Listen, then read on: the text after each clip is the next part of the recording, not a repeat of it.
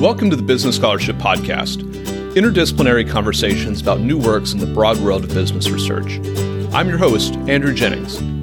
If you like what you hear today, please consider subscribing to the podcast or sharing with others who might like it too. And if you have ideas for future episodes, let me know. My email address is andrew@andrewkjennings.com, and I look forward to hearing from you.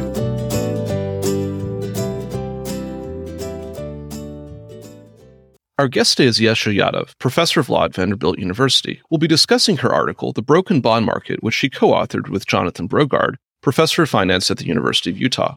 I'll link to the paper in the show notes for the episode. Yesha, welcome to the Business Scholarship Podcast.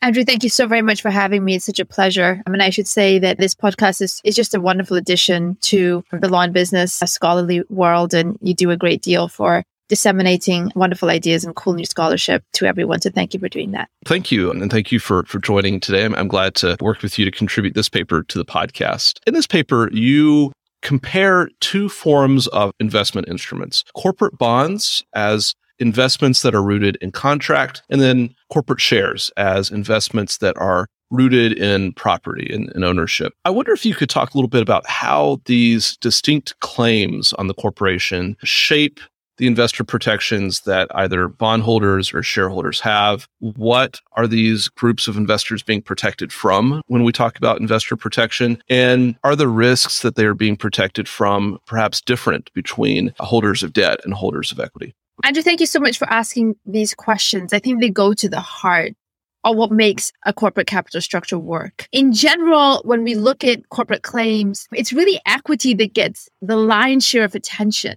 We have an entire canon that is devoted to understanding the implications of equity, understanding the risks that protections that equity claims afford, the fiduciary duties, the appraisal rights, the judges, and so on and so forth that are devoted to enforcing these entitlements. That we have an entire canon of literature that is devoted to that. So we have a very good understanding, I think, of what exactly that shareholders are trying to achieve through their claims and how to protect those claims in a way that can most optimally allow them to allocate capital within the economy more broadly.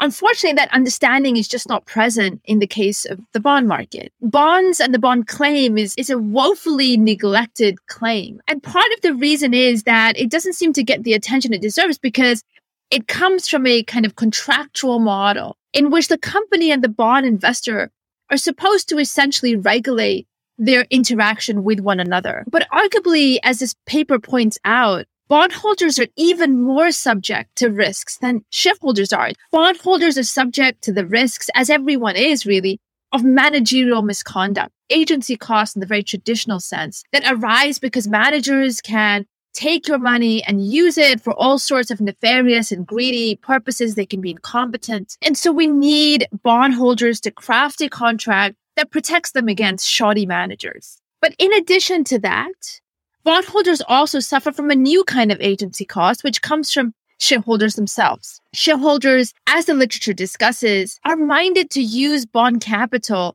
to allow the corporation to take larger risks than it might otherwise should or want to, right? So shareholders are traditionally seen as being in the business of pushing a company to use debt capital to take larger risks than it should.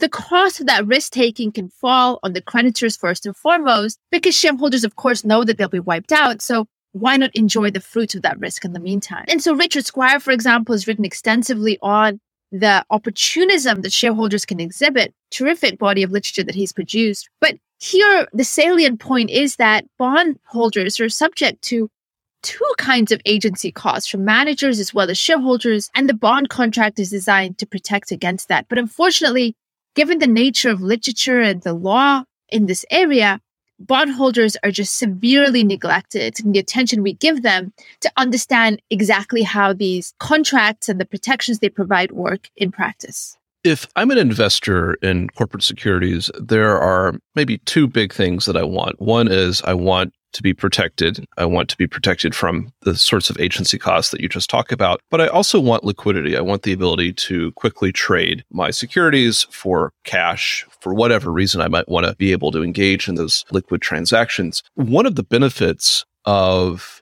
a bond is that it is theoretically easier to customize the investor protections contained within that bond. But you point out that the flexibility, the tailorability of investor protection that comes with bonds has an inverse relationship with liquidity, with tradability. What do you mean by that?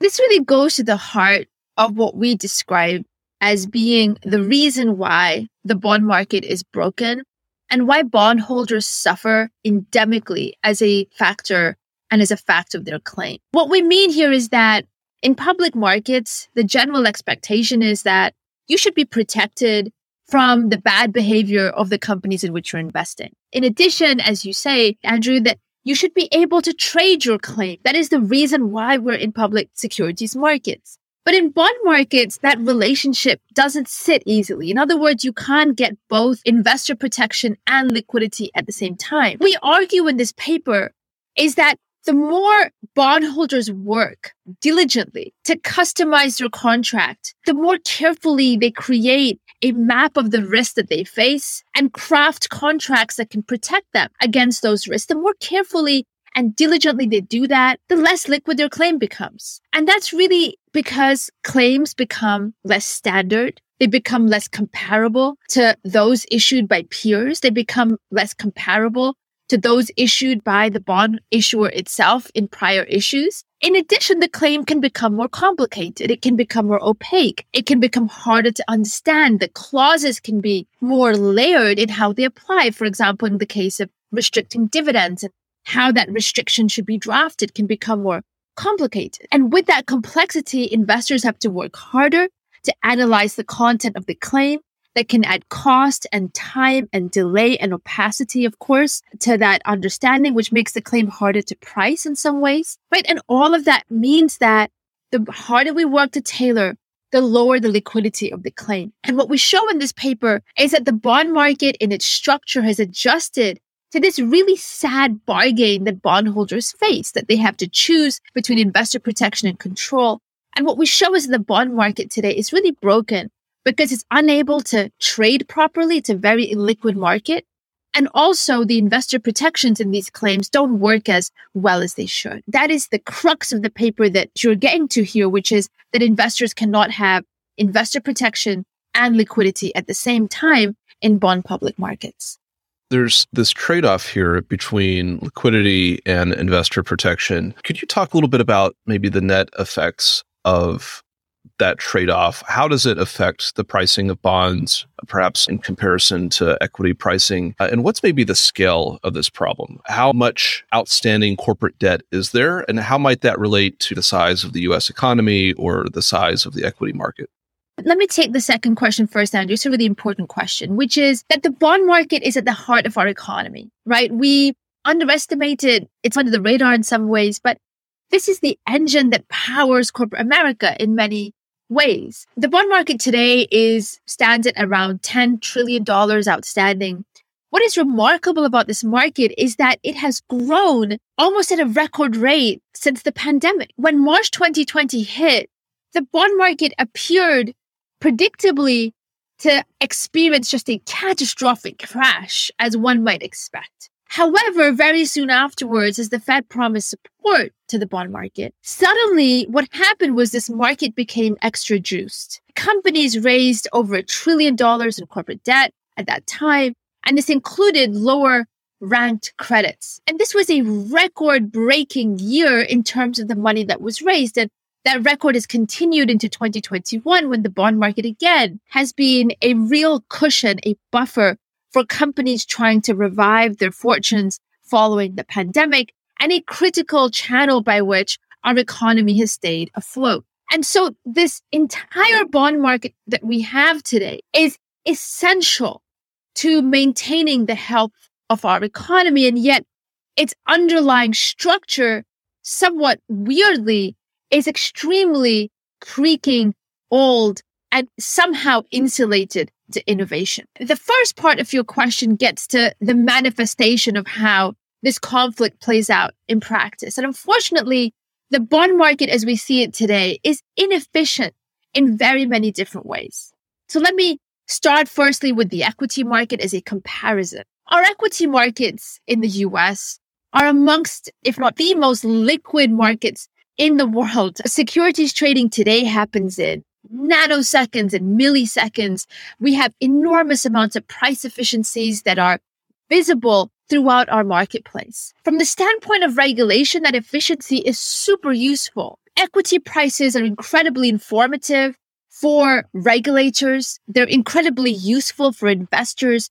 For example, those that might be thinking about a possible takeover, to look at equity prices as a lever to do that. In addition, securities class actions often rely on price changes as a trigger for potential actions and scrutiny. But broadly, securities prices provide that insight into a company, how it's doing, the present value of its future cash flows, and do so using enormous amounts of data. That comes from the fact that the equity claim, the common share, is standard. It's super tradable.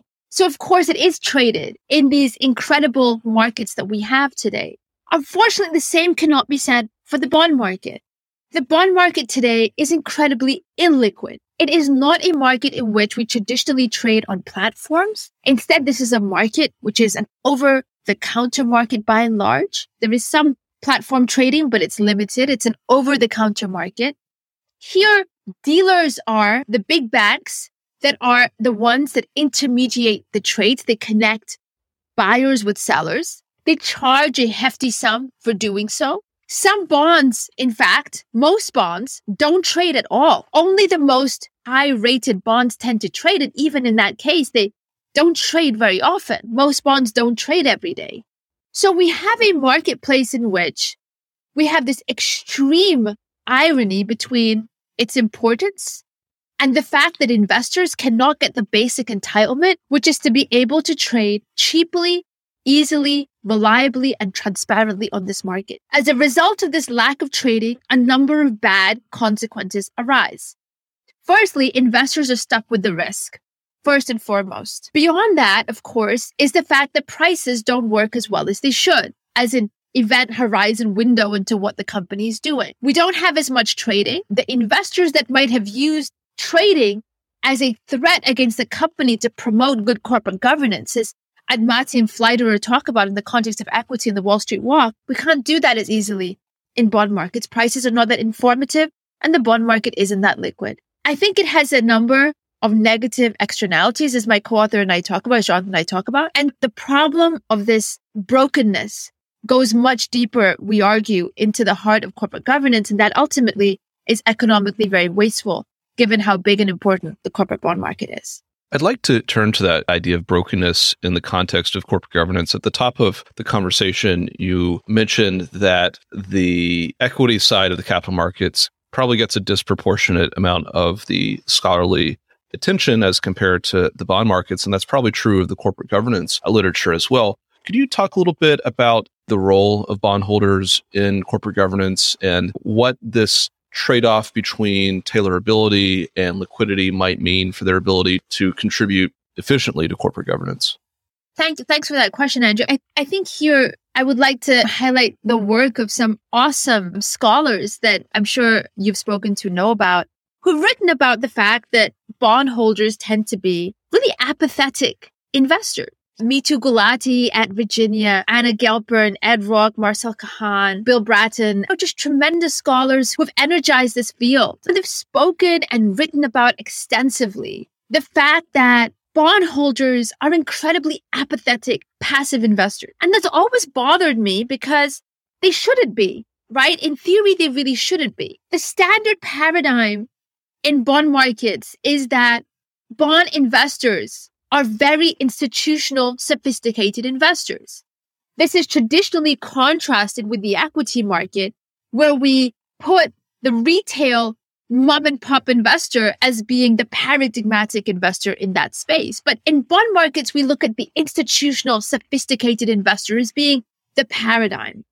So why are they so passive, right? Why are they so apathetic? And as Ed Rock and Marcel Kahan wrote in a paper a couple of years ago, bondholders have traditionally been apathetic investors.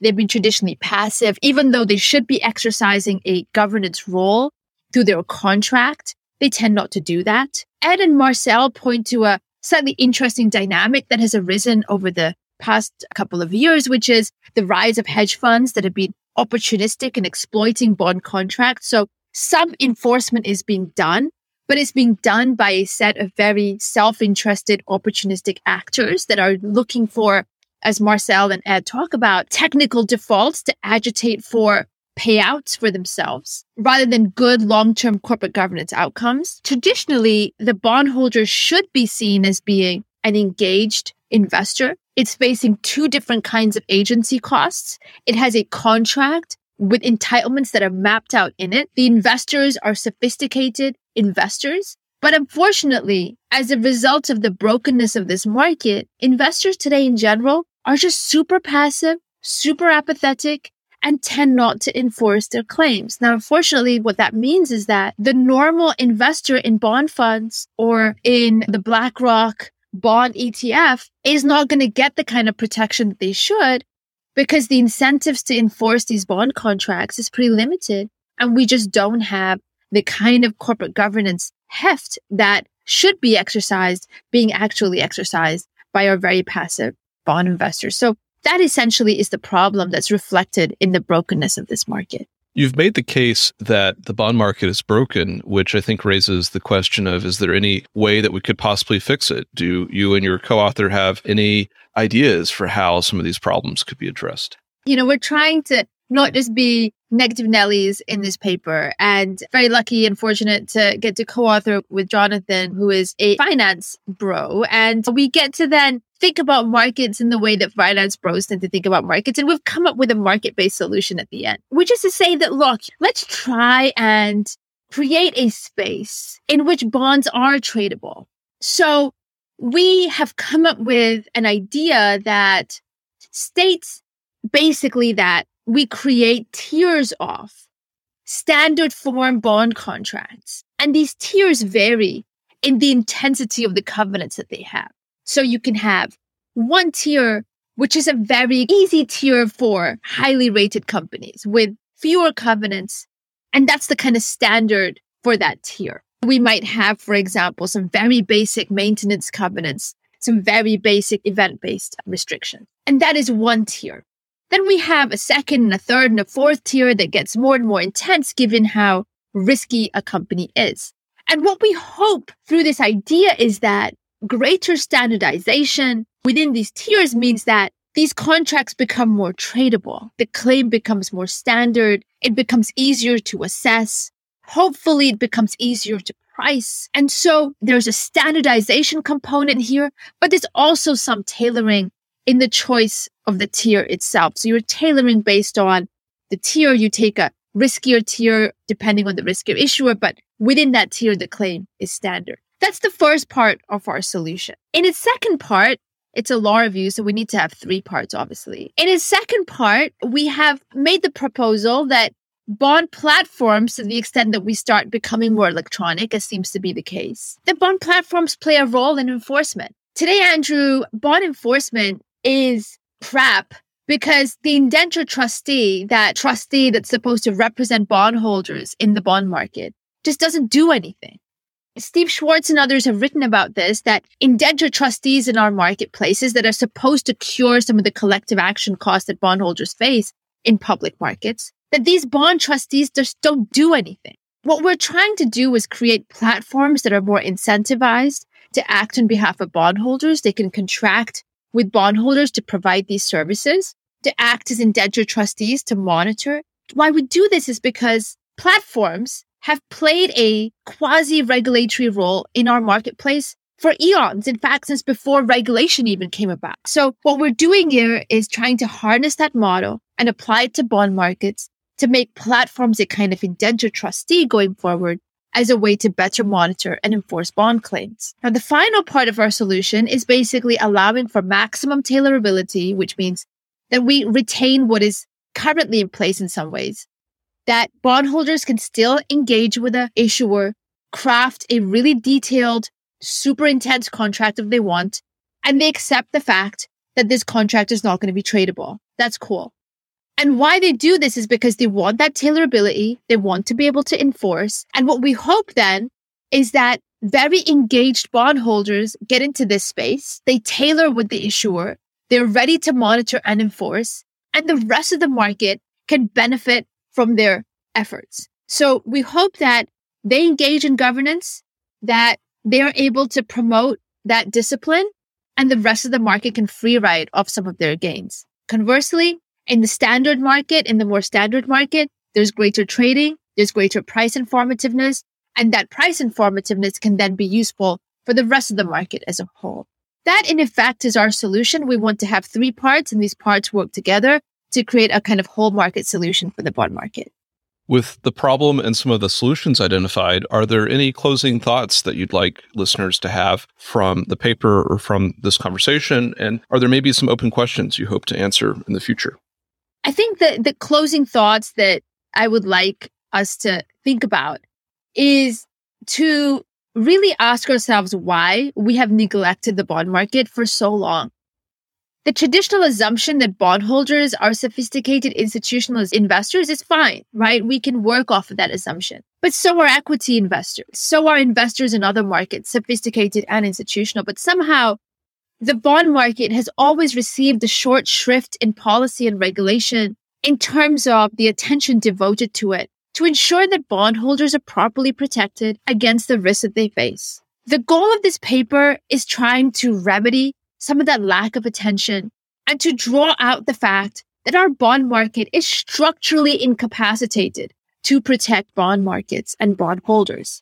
So what we really need to do, I think, and what, Jonathan and I have written about here, is to try and create some attention, to take a first step, to really focus our minds and policymakers' minds on thinking about this as a whole market problem, of the bond market being itself broken, of bad habits becoming institutionalized in this market, bad trading practices, a lack of investor appetite for activism, and to try and remedy this because the costs of not doing so are massive. These are not just dollar costs, but they are deeper than that in terms of the inability of bond markets to create a main street that uses capital efficiently and effectively as a means to power growth going forward.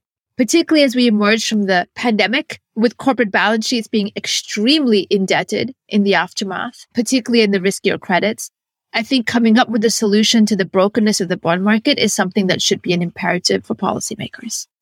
Our guest today has been Yesha Yadav, professor of law at Vanderbilt University. We've discussed her article, The Broken Bond Market, which she co-authored with Jonathan Brogard, professor of finance at the University of Utah. I'll add a link to the paper in the show notes for the episode. Yesha, thank you for joining the Business Scholarship Podcast. Andrew, thank you so much for having me. It's such a pleasure to get to have this conversation with you.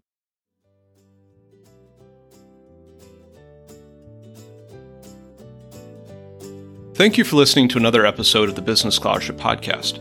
If you like what you heard, please consider subscribing to the podcast or leaving a rating on your favorite podcast app, or let other people know about it too. If you have suggestions for future episodes, please let me know. My email address is andrew@andrewkjennings.com, and I look forward to hearing from you. Until the next time, I'm your host, Andrew Jennings.